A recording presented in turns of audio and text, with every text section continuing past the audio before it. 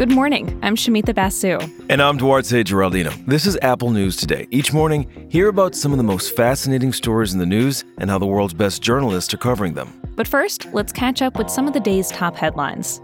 The coronavirus claimed nearly 1,500 lives Wednesday. It was the single deadliest day in the U.S. this summer, and as schools are reopening, more than 2,000 students have been quarantined across 5 states because of possible COVID-19 exposure.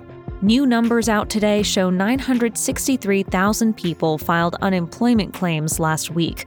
It's the first time since March that less than 1 million people applied for assistance. And people in northern Los Angeles are under evacuation orders after a brush fire erupted late Wednesday night. Officials worry the fire could grow. Weather conditions are expected to remain hot and dry until at least Monday.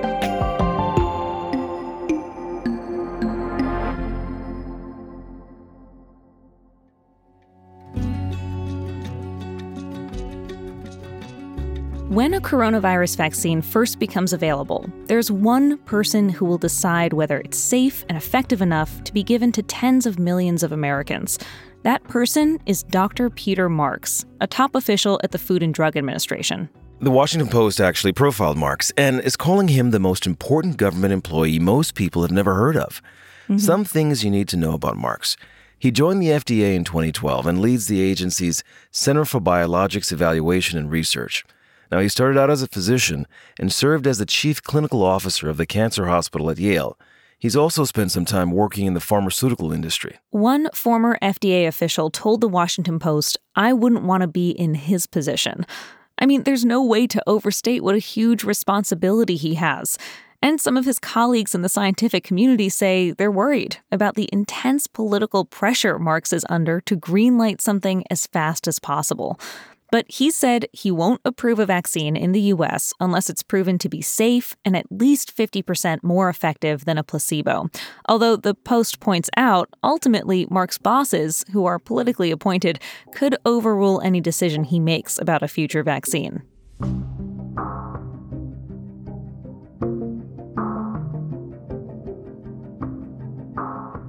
Shortness of breath, a chronic rattling cough, tightness in your chest. These are some of the symptoms of black lung, a disease that many people get after years of working in coal mines. And even though the American coal miner comes up a lot in our elections and in campaign rhetoric, many retired miners say that when it comes to their health, they feel totally abandoned.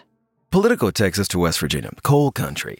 And in this story, you get a chance to tag along with a group of retired miners spending the day at the state capitol. Let me set the scene for you. It's early spring, a few weeks before the pandemic really shuts things down, and these miners are part of the local chapter of the United Mine Workers of America. And these union members are at the Capitol to lobby for money to address black lung disease. The way these miners tell it to Politico, if you worked in the mines for at least a decade, you probably have the disease, and it's likely that you'll die from it. 25,000 people across the country are currently covered by a federal black lung fund that provides financial support to retired miners who've been diagnosed with the disease. But as Politico and other news outlets have already pointed out, that federal fund doesn't have enough money. And I'm talking $4 billion in the red. Yes, billion with a B. Now that's debt to the U.S. Treasury. Yeah, so what these West Virginia miners are trying to do at the state capitol is convince lawmakers to approve a bill to give people with black lung up to $5,000 a year. Politico introduces us to one retired miner named Dennis Dixon. Dennis hasn't been down in the mine since 1985, but he worked for years in what's called low coal, where he had to crawl through small tunnels, no more than 2.5 feet wide, in thick dust. This is his first day of lobbying. He's there in the Capitol building with his wife. He's got his list of names of representatives that he wants to track down. And despite what they were trying to do and this health crisis, the bill died in the state capitol. Now these union members plan to vote those lawmakers out of office this November.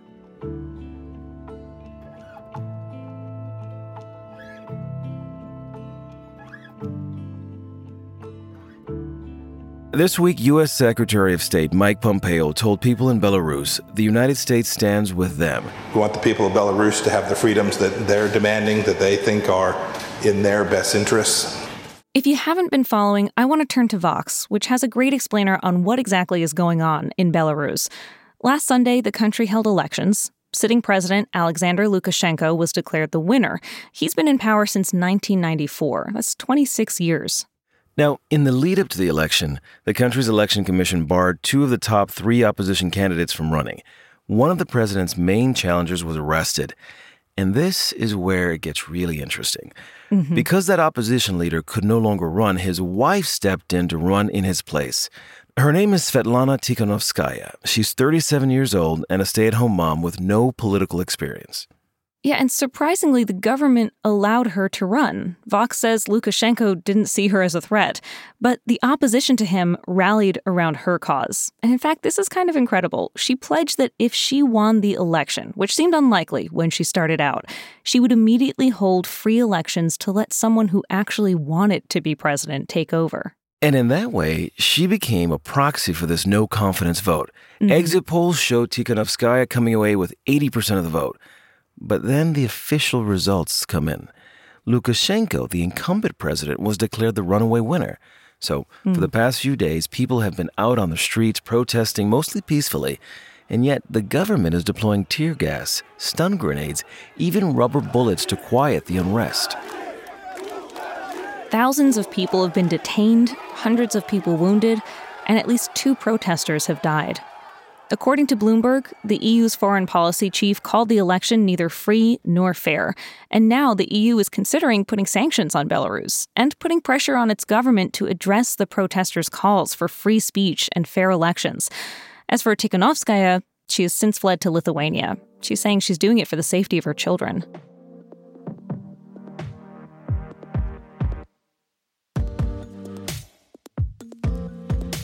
Duarte, adults have proven they can sometimes make a real mess of the world. Maybe it's time that we put kids in charge. That's the idea behind an experiment that's taking place right now in Germany.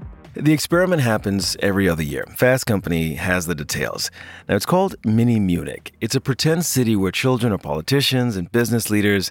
They pass laws and pay taxes, and they're given power to reimagine what their city could look like while working through some of the typical bureaucratic channels. The game lasts for weeks, and kids 7 to 15 years old play for free. Local government and private donors fund the program. This year, the kids voted for secession. The western part of Mini Munich separated and became its own republic. It was a movement that they called Wexit, very cleverly. But unlike the adults over in London, these kids eventually worked out their differences, and in the final week of Mini Munich, they reunited. You can find links to all these stories in today's show notes page. And if you're enjoying the show, we would love to ask you to leave us a rating and leave us a review. It really helps other people find the show. We'll talk with you again tomorrow.